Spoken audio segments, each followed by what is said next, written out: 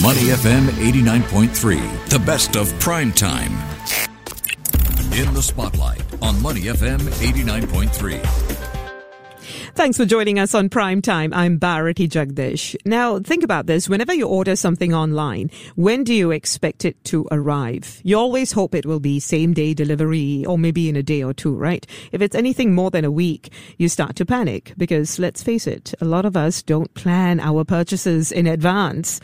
Well, what can help with all of this, with our changing expectations? In fact, consumers, I think, expect things much faster these days than we did, say, 2 years ago, before the pandemic.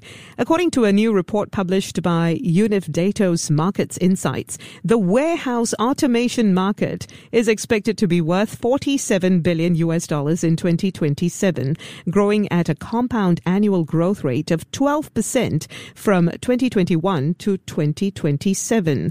And all of this certainly hinges on warehouses, right? Whether our purchases get to us on time. And on time, of course, everyone has a different definition for this. The market is classified into automotive, manufacturing, food and beverage, aerospace, retail and others. And among these, the retail industry is expected to witness the highest CAGR during the forecast period. In addition, the rapidly growing e-commerce industry, rising awareness regarding enhancing safety at workplaces also are some other factors responsible for the market growth. Now, the pandemic has certainly shown us that through the acceleration of delivery speeds with the use of technology, increased stock availability and greater choice, customer expectations have grown. So how can retailers adapt to our changing demands? And how can automation further strengthen the industry so we get what we want when we want it? Clement Yu is Director of Business Development, Southeast Asia at AutoStore. Hi, Clement. Thanks for joining us. Hi, Bharati. Thanks for having me on air. Okay, Clement. So tell me more about your experience in the last 2 years in regard to changing consumer expectations. Wow, that is a very good question. Consumers have been very demanding. It's like just you and me. We like to order something online today and receive it within the same day as much as possible. But in terms of possibilities or not, it's always a challenge because, in the warehouse context, if you walk around in Singapore or even the Southeast Asia region, a lot of them is still very labor intensive. So therefore, there is this transformation ongoing. There has been a very labor intensive way of process to a kind of automation. That's the thing. I have seen a lot of people in the business talk about automation in the last 2 years, and they've implemented it as well. Where are you now in terms of automation and enabling automation? I would say we are really on the upper stage because in terms of automation, right, if you look at Singapore, space is always a big topic because space is really very scarce in terms of in Singapore. And this is what a lot of businesses are looking at. And actually, I think our solution to the market or the automation solution that we can give is really a lot on space saving. And not only that, as we mentioned earlier, right, there's a lot of perspective in terms of consumer demands and expectations. The consumers are talking about same-day delivery. So it is also a very big topic which, productivity and efficiency has to be increased. So these are the main things that we are actually targeting in terms of our businesses. Okay, so give me an idea of how automation works in your warehouses, in the warehouses that you're working on. That's a very good question. So just imagine for those conventional warehouse, right? If you walk in a conventional warehouse, what you see is typical racks ahead of you. You're walking in between the racks, get the stuff that's been ordered. But now what has been changed, right, is really in terms of using all these conventional racks and people walking in between, everything has been condensed into a cube form. So what is in front of you is actually a cube with robots moving at the top. And once the order is in place, the robots will pick the bin to the station where you are stationed at, and actually you will gather the item that's been ordered. So this is what you call cube storage automation. Absolutely right, bro. Okay. So what else is there in terms of, all the other peripheral technology that is needed in order to ensure seamless collection, seamless packaging, and then seamless delivery? there's no one-size-fits-all in terms of automation. So it really depends on the business model and business expectation. So if you ask me, I think ideally it's progressive growth for the company. So what do I mean by that is really, well, you can start off with a cube storage system, then you can add on with autonomous vehicles. So the most ideal logistic kind of warehouse that we will be looking at is really like a fully autonomous, and the workforce behind, the human labor behind, is really controlling the warehouse operation on the dashboard in an office manner.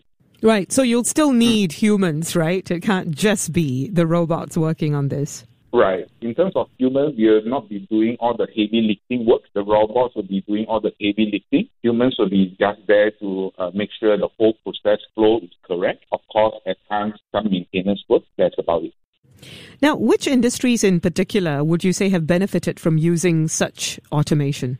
Well, actually, for cube storage automation system, right, it covers a wide range of industries. But typically for Singapore, we have a customer like GLS, which is the Grocery Logistics of Singapore, which is owned by FairPrice NTUC. So they actually implemented AutoStore back in 2018, and they actually have improved their operational efficiency by a factor of 4. So that actually has proven a lot for the grocery industry here. And we also have companies like Yusen Logistics, which is the Japanese global logistics provider. Before they implement AutoStore, right, they actually use manual picking, which is very physically tiring and also time-consuming. By implementing a cube storage system, this manual picking process has been eliminated, and actually the storage of the warehouse has doubled, and the throughput for receiving, sorting, and put away all the process actually is an increase of 18-fold. Right. So you save space as well, which is something you mentioned was very key. And of course, there's speed to go along with it. The thing is, automation is a huge investment. At which stage should businesses consider introducing automation to warehouses? The simple answer to me is actually the current stage. I think business really need to consider the space efficiency, because now space is so expensive. So businesses need to consider that, and productivity. Sustainability will be another very key topic because of the carbon footprint and the cost of energy as well. Yeah, because actually that's a huge thing, considering that consumers are also now looking out for brands that are more environmentally sustainable, that have a smaller carbon footprint. How do you ensure that with all this automation, you're keeping the carbon footprint of the various warehouses that are automated small? Well, carbon footprint actually has a relationship with the energy use. The lower the energy use, the lower will be the carbon footprint. So basically, you will actually need to find a warehouse solution that uses the less energy. And not only that, for storage purpose, most of the time you don't need an air-conditioned environment. So these automation systems, right, actually do not need air condition as well. So it also reduces a lot of energy use in that aspect. So I think it kind of gives a sustainability.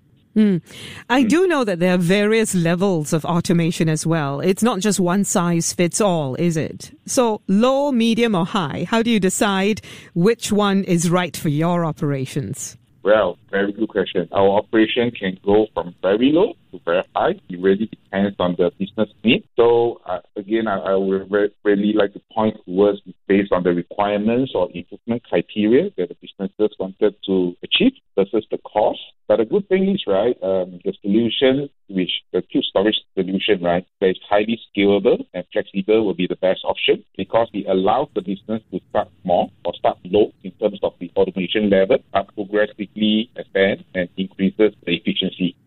What is the difference between low and high, for instance? I mean, is it just a matter of more or fewer robots, or are there other differences? Right. So if I were to define, right, for low, meaning to say the throughput will not be very high, and the storage capacity probably range between in the few thousands of bins.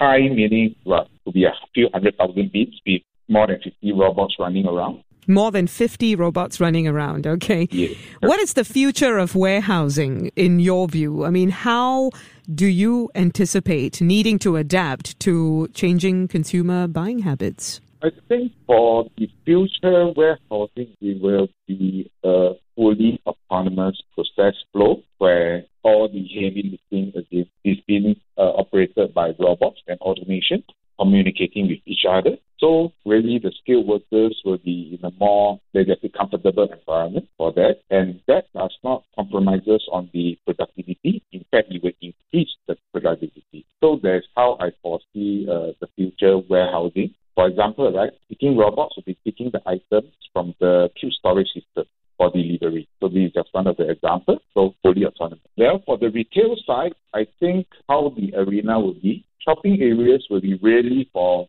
showcasing and trying or fitting purposes and no longer for storage purposes. So shoppers, right, simply will just go in, place an order, and then actually they are able to do some self-collect from something like a pickup pod. So they are able to pick up the item from the cube storage system. This setup actually enhances the shopper's experience because sometimes when you visit the shopping mall, you cannot find the shop assistant because they're actually packing some goods, storing it somewhere in the cupboards. So in fact, all these shop assistants will be best assisting the shoppers. Right. It's certainly an option that can be considered. Thank you very much for that, Clement. Really appreciate your time today. Clement Yu, Director of Business Development Southeast Asia at AutoStore. Thanks for joining us on Prime Time.